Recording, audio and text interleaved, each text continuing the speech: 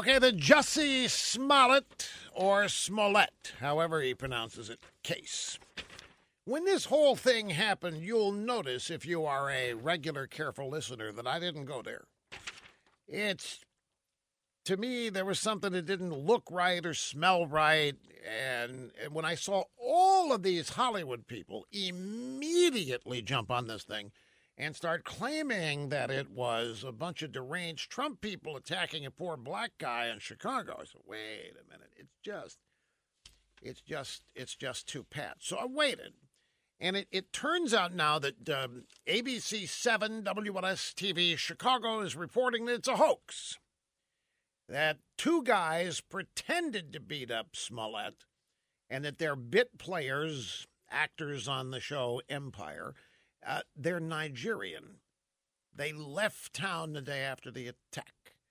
They've come back. The cops have identified them. The cops have raided their apartment. The cops have their cell phones and their computers. But remember, Jussie Smollett. By the way, the reason for the hoax supposedly was he was being written off the show.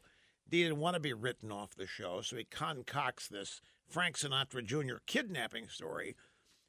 Only in this case, he was beaten up by a couple of Trump people at 2 a.m. when it's 10 below or whatever it was.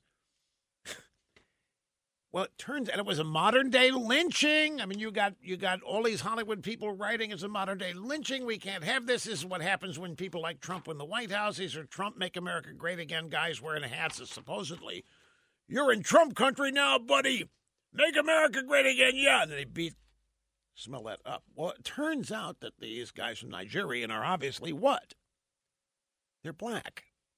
So it can't be a modern-day lynching. And the idea that a couple of black Trump supporters are patrolling the streets of Chicago happen to be where Jussie Smollett lives at 2 o'clock in the morning when it's colder than the witch's upper torso out there.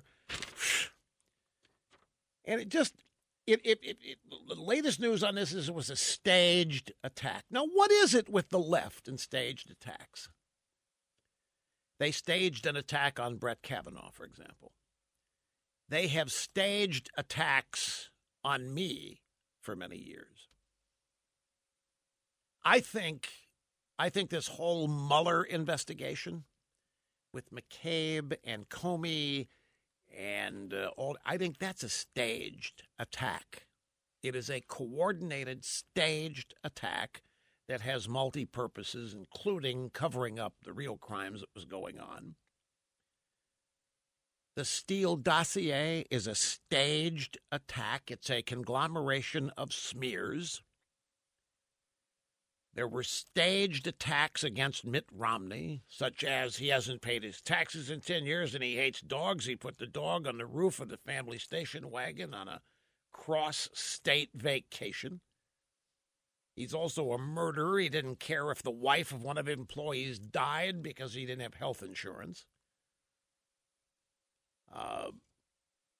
And now you've got the staged attack against the Covington kid that was made to look like they were doing the attacking.